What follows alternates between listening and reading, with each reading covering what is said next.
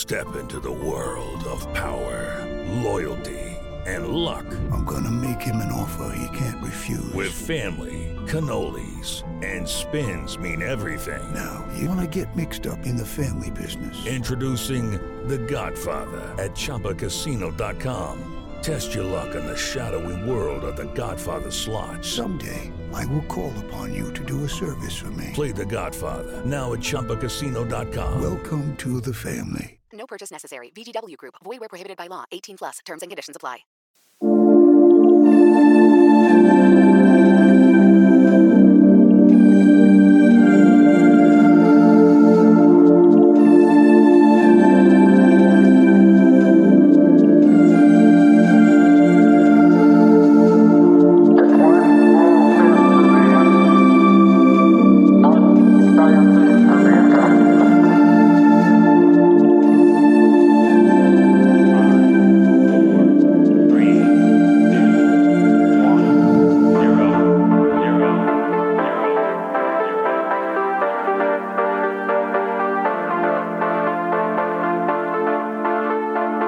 Hello, listeners, and welcome to Ohio Mysteries.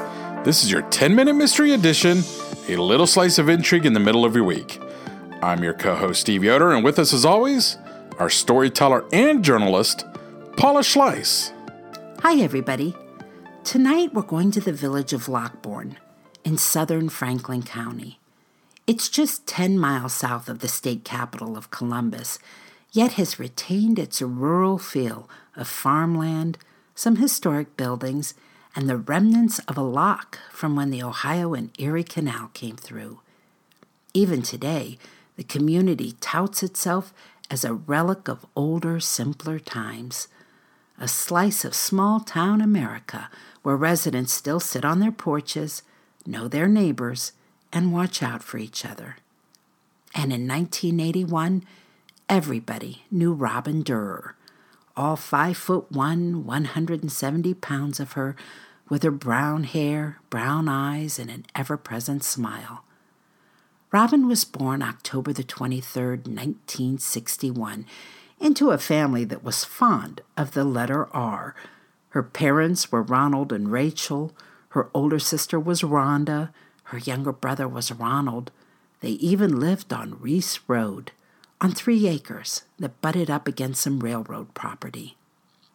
In 1981, Robin was a 19-year-old special education student at Hamilton Township High School. She loved getting around town on her yellow and brown Huffy 10-speed bike. Neighbors said if they were outside when she rode by, they knew they'd better have plenty of time to talk. She loved to stop for random visits and shoot the breeze. She'd use any excuse to be outdoors, even sneaking out of the house at night to dig for earthworms, then sell them to local fishermen for spending money. On September 9, Robin took her bike out for a spin. Her destination, the B&C Market, a small grocer on Rathmel Road. That was about a mile away in the village of Reese. Her parents didn't know that. She was supposed to be home babysitting, since her mom was at a tax preparation class and her dad had gone to the Roar Road Baptist Church. But Robin left her open school books scattered across the living room floor, asked her next-door neighbor to watch after her 5-year-old brother, and took off. Robin made it to the store. The clerk said she was there about 7:30 p.m. and bought a pop and a candy bar. Someone else would later report seeing her ride her bike back down Rathmel Road near the railroad trestle. It was about 7:40 p.m. She didn't make it home. When her parents returned at 9 p.m., Robin was nowhere to be found. Now, it's true that Robin had once threatened to run away. She'd gotten mad at her mom, threw some clothes in a bag, and stormed out of the house. She made it as far as the big boulder in the front yard, where she sat down and contemplated her plans. She was all of 8 years old. But that was Robin, strong-willed, independent, sometimes defiant. This night, however, this scenario, it made no sense. Ronald Durr spent a couple of hours looking for Robin, but when she hadn't turned up by 11 p.m., he wasted no more time. He called the Franklin County Sheriff and filed a missing persons report. On Thursday, the search continued. It was around 8 p.m. when a father's worst nightmare came true. He was looking for her in a heavily wooded area along the C&O Railroad off Rathmel Road. It was the length of about 3 football fields from the family home. He found Robin, lying in the weeds. Her body was clad in only a blouse and socks. Her slacks and underwear were lying 20 feet away. The scene told the story of a fierce struggle. The coroner would determine Robin had been sexually assaulted, then beaten to death. She died from blunt force trauma to the head and neck. No murder weapon was found, but authorities always thought it likely that a heavy tree limb was used. Her bike was found nearby, propped up against a tree. The next day, 43-year-old Ronald Durr talked about his daughter to reporters from the Columbus Dispatch. He sat slumped in a lawn chair and spoke in a monotone voice, thick with grief. He wore the clothes he worked in as an operator at the Columbus Water Treatment Plant on Dublin Road. Ronald said he was certain his daughter's friendly and trusting nature had been her undoing. She wasn't no stranger around here. Everybody knew her, he told reporters. She was a good Christian girl, went to church every Sunday. She was a great talker and loved the old people. It didn't matter if they were crippled or ugly, he said. She'd take them by the hand and tell them she loved them. The Reverend Dennis Wolfeat, pastor of the Roar Road Baptist Church, where the Durrs were members, echoed that same opinion. He remarked on how Robin loved to care for the children in the church nursery on Sundays. She was so good with them. The Franklin County Sheriff Detective noted that the area where Robin was found was frequently used for drug transactions. In the past, it had also been a place where stolen items and vehicles were recovered. Ronald Durr said the family had always been protective of Robin because of her disabilities. We always kept a close watch on her, he said. We were afraid someone might try and take advantage.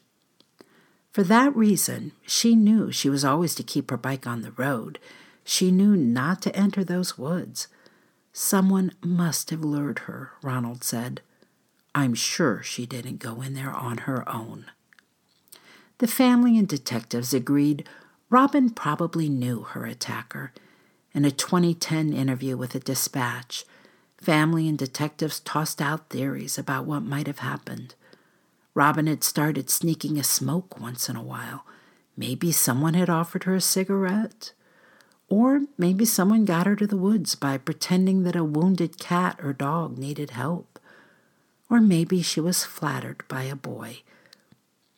Robin's funeral was held September the 14th, 4 days after her body had been found. She was buried in Jersey Cemetery in neighboring Licking County. As the family tried to get through the holiday season, they remembered Robin with a poem they wrote, published by the local newspaper on December the 25th. Deep in my heart you will always stay, loved and remembered this Christmas day, it began.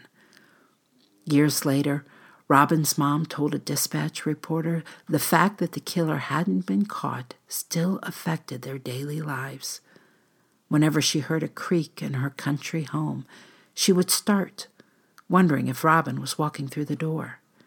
And when someone did walk through the door, they were a suspect. Rachel said she couldn't help but look at all of their friends and neighbors differently. You catch yourself looking at people and wondering if they're the one who did it, she said. She lived in fear that Robin's killer would come for them, and she was haunted by the idea of her daughter fighting for her life. I wonder if she went out wondering if I loved her, Rachel said. I did. Detectives said there is DNA evidence in this case. They tested it against an older married man who made deliveries for the market that Robin had went to, someone Robin may have had a crush on. He denied involvement, and a DNA test cleared him. They also checked out a neighborhood homeless man and a couple of teen boys who had made a bit of a ruckus in the store that night. Robin's dad also had to be cleared. More than 40 years later, detectives are still searching for Robin's killer. That's it for tonight, listeners. For photos, news clippings, and more on this and every episode, hop on over to our website, ohiomysteries.com. We are also a proud member of Evergreen Podcasts, the Evergreen Podcasts Network. For more information or to check out other shows on this network, please visit evergreenpodcasts.com. Also, check out our new YouTube channel, youtube.com/C/Ohio Mysteries.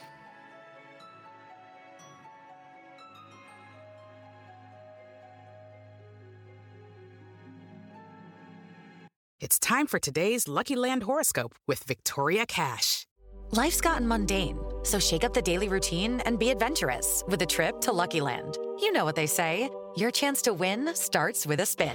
So go to LuckyLandSlots.com to play over 100 social casino-style games for free for your chance to redeem some serious prizes. Get lucky today at LuckyLandSlots.com. Available to players in the U.S., excluding Washington and Michigan. No purchase necessary. VGW Group. Void where prohibited by law. 18+. Terms and conditions apply.